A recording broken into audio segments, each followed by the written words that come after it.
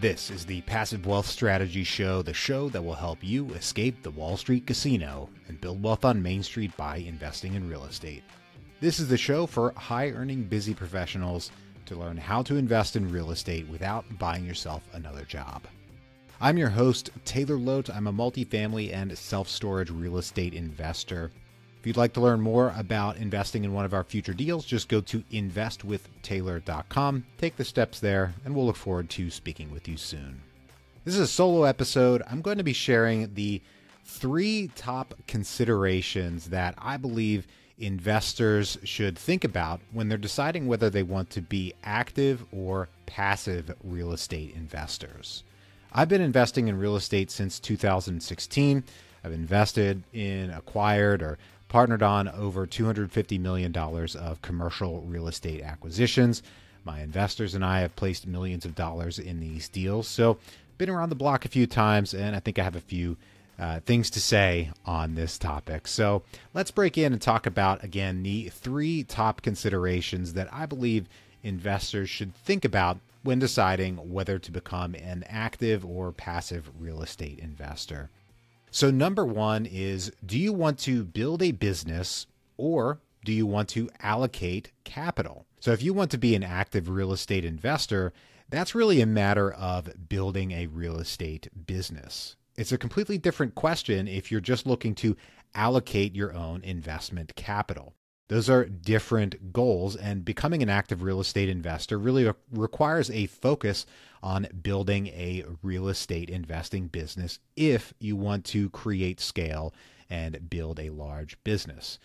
Many high-earning busy professionals really just want to allocate their own capital that they bring home from their day job, and that's a great thing too. But it's a completely different set of circumstances from someone who's looking to go out and build a real estate investing business. So think about that. What is your goal? If you want to go build a real estate business, that's really what it requires to be an active real estate investor. Remember, you're going out and building a business. Whereas if you have some extra capital that you want to invest in real estate, well, then passive investing may be a better fit for you and would allow you to more focus on your main value add in life and society, which is your day job, the thing that you earn the most money at, that you can put your time into and bring home the most money, and then reallocate that capital into real estate investments.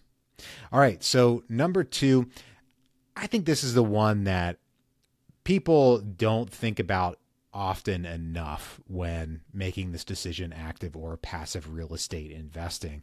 And that is, how much time do you want to invest in your real estate business?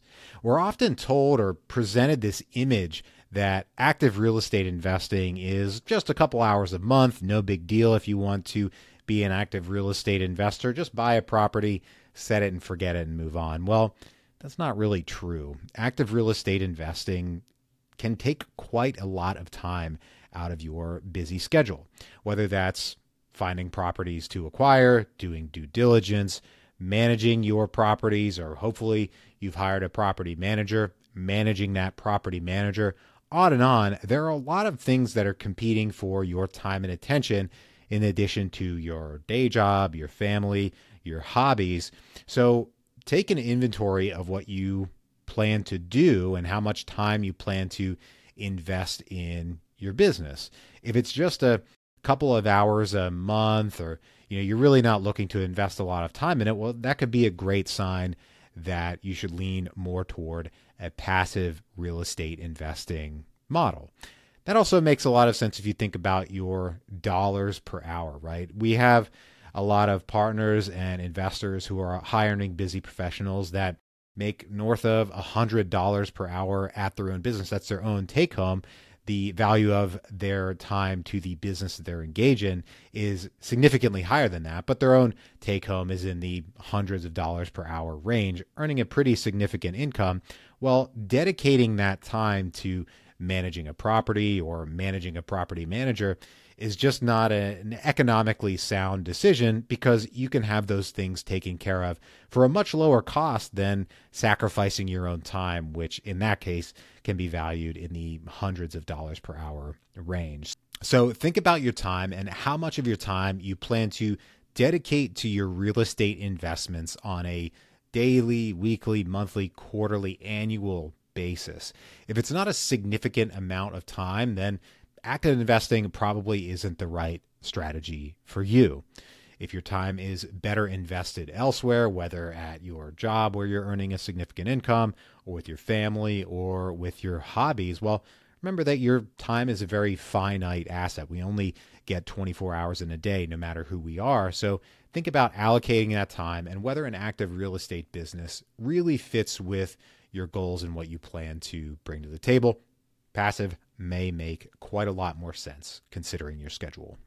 Number 3, where do you want to invest? Do you want to invest locally or remotely? Well, remotely or investing out of state can be a lot more straightforward for passive real estate investors who are outsourcing the day-to-day activities to other professionals that can handle things like market due diligence, property due diligence, managing property managers, everything that's required with doing a real estate deal, especially if it's remote. Well, you can't be there to check up on the property or to take the actions that are required to smoothly operate a rental property. Active investors have to invest significantly more time and energy in doing deals in a remote market. It's wise to do significant market due diligence, travel to the market many times, get to know the place where you are investing if you are an active real estate investor. Not to say that passive investors shouldn't do market due diligence, it's certainly important, but if you're an active real estate investor deploying your own capital or raising capital from passive investors, well, you had better be there. You had better make a pretty significant investment in analyzing the market, in doing the day-to-day, week-to-week, month-to-month activities that are required to operate a property. So if you want to invest remotely, for a lot of folks, the time that is required to invest remotely can really start to make a lot more sense toward the passive investing angle, because it's a lot of work to find the right market, to analyze those markets, to find the properties, build relationships, and then ultimately execute on a deal. And many busy professionals, high earners out there just simply don't have the time that is required to effectively execute on a remote real estate deal. Kind of to go back to point number 2. So if you want to invest remotely, consider the time required, the amount of due diligence that is needed, the amount of time you'll have to be away from home to do all of those things. So in that case, remote investors, passive investing can make quite a bit more sense depending on your goals. So those are the top 3 considerations that I believe investors should think about when deciding if they want to be active or passive real estate investors. Number 1, do you want to build a business or allocate capital? Number 2, how much time do you have to invest in the business? And number 3, where do you want to invest? Are you aiming to invest locally near your home, or do you want to invest remotely? Now, if you want to invest passively and locally to you, then more power to you. That gives you the opportunity to have a strong understanding of the market, to drive by the property that you invest in, and just have a better feel for the investment that you're engaging in. So nothing wrong with locally passively investing, but if you're a remote investor with finite time on your hands, a busy professional, passively investing can make a lot of sense if you want to invest remotely.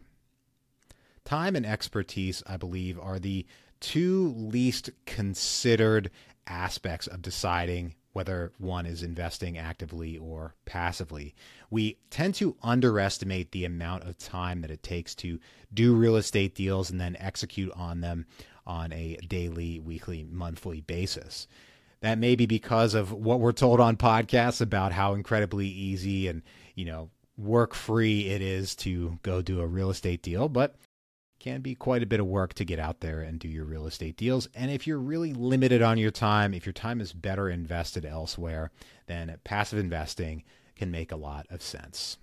If you really want to get into the weeds and build a real estate investing business, then actively investing can make a lot of sense for you. Just be aware of the amount of time and work that is required to go build deal flow, to build teams, to analyze your markets, to execute on your deals, and everything around really running a real estate business, which is what active investing really is. If you can build teams and systems, you can take a lot of that work off of your own hands, but it will require a lot of time and energy invested on your part. Just be clear about your own goals, what you're aiming to bring to the table, and whether you want to place capital or build a business. I know many active investors. I know many passive investors, and a lot of them kind of do a little bit of both. Now, for the most part, they've pretty much specialized on one or the other. They're very dedicated to their active business, or they're very dedicated to their passive investments, but they may dabble in the other one at least a little bit. Many active investors, for example, will have excess capital left over that they want to invest in a deal or invest in a relationship, so they'll make some passive investments here or there. Many passive investors, on the other hand, maybe started as active investors and found that passively investing was a better fit for them, but they still hold on to one or two active investments here or there to keep their skills sharp, or maybe they just want to maintain an allocation in a particular area or asset class. So it doesn't need to be one or the other, although most folks tend to focus on active or passive investing. They don't tend to do 50-50. So what do you think? Those are my 3 top considerations for deciding on passively versus actively investing. I'd love to hear some of your feedback. If you have more that you would add to this list, let me know. I'm all ears. Reach out to me, Taylor@ntcapitalgroup.com. If you're enjoying the show, don't forget to subscribe and catch us here every Monday, Tuesday, and Thursday. If you're learning from the show, please do take a moment and leave us a rating and review on Apple Podcasts. 5 stars. I really do appreciate that. If you would like to learn more about potentially doing a deal with us in the future, just go to investwithtaylor.com. Take the steps there, and we'll look forward to connecting with you soon. Until next time, I'm your host, Taylor Loht, signing out.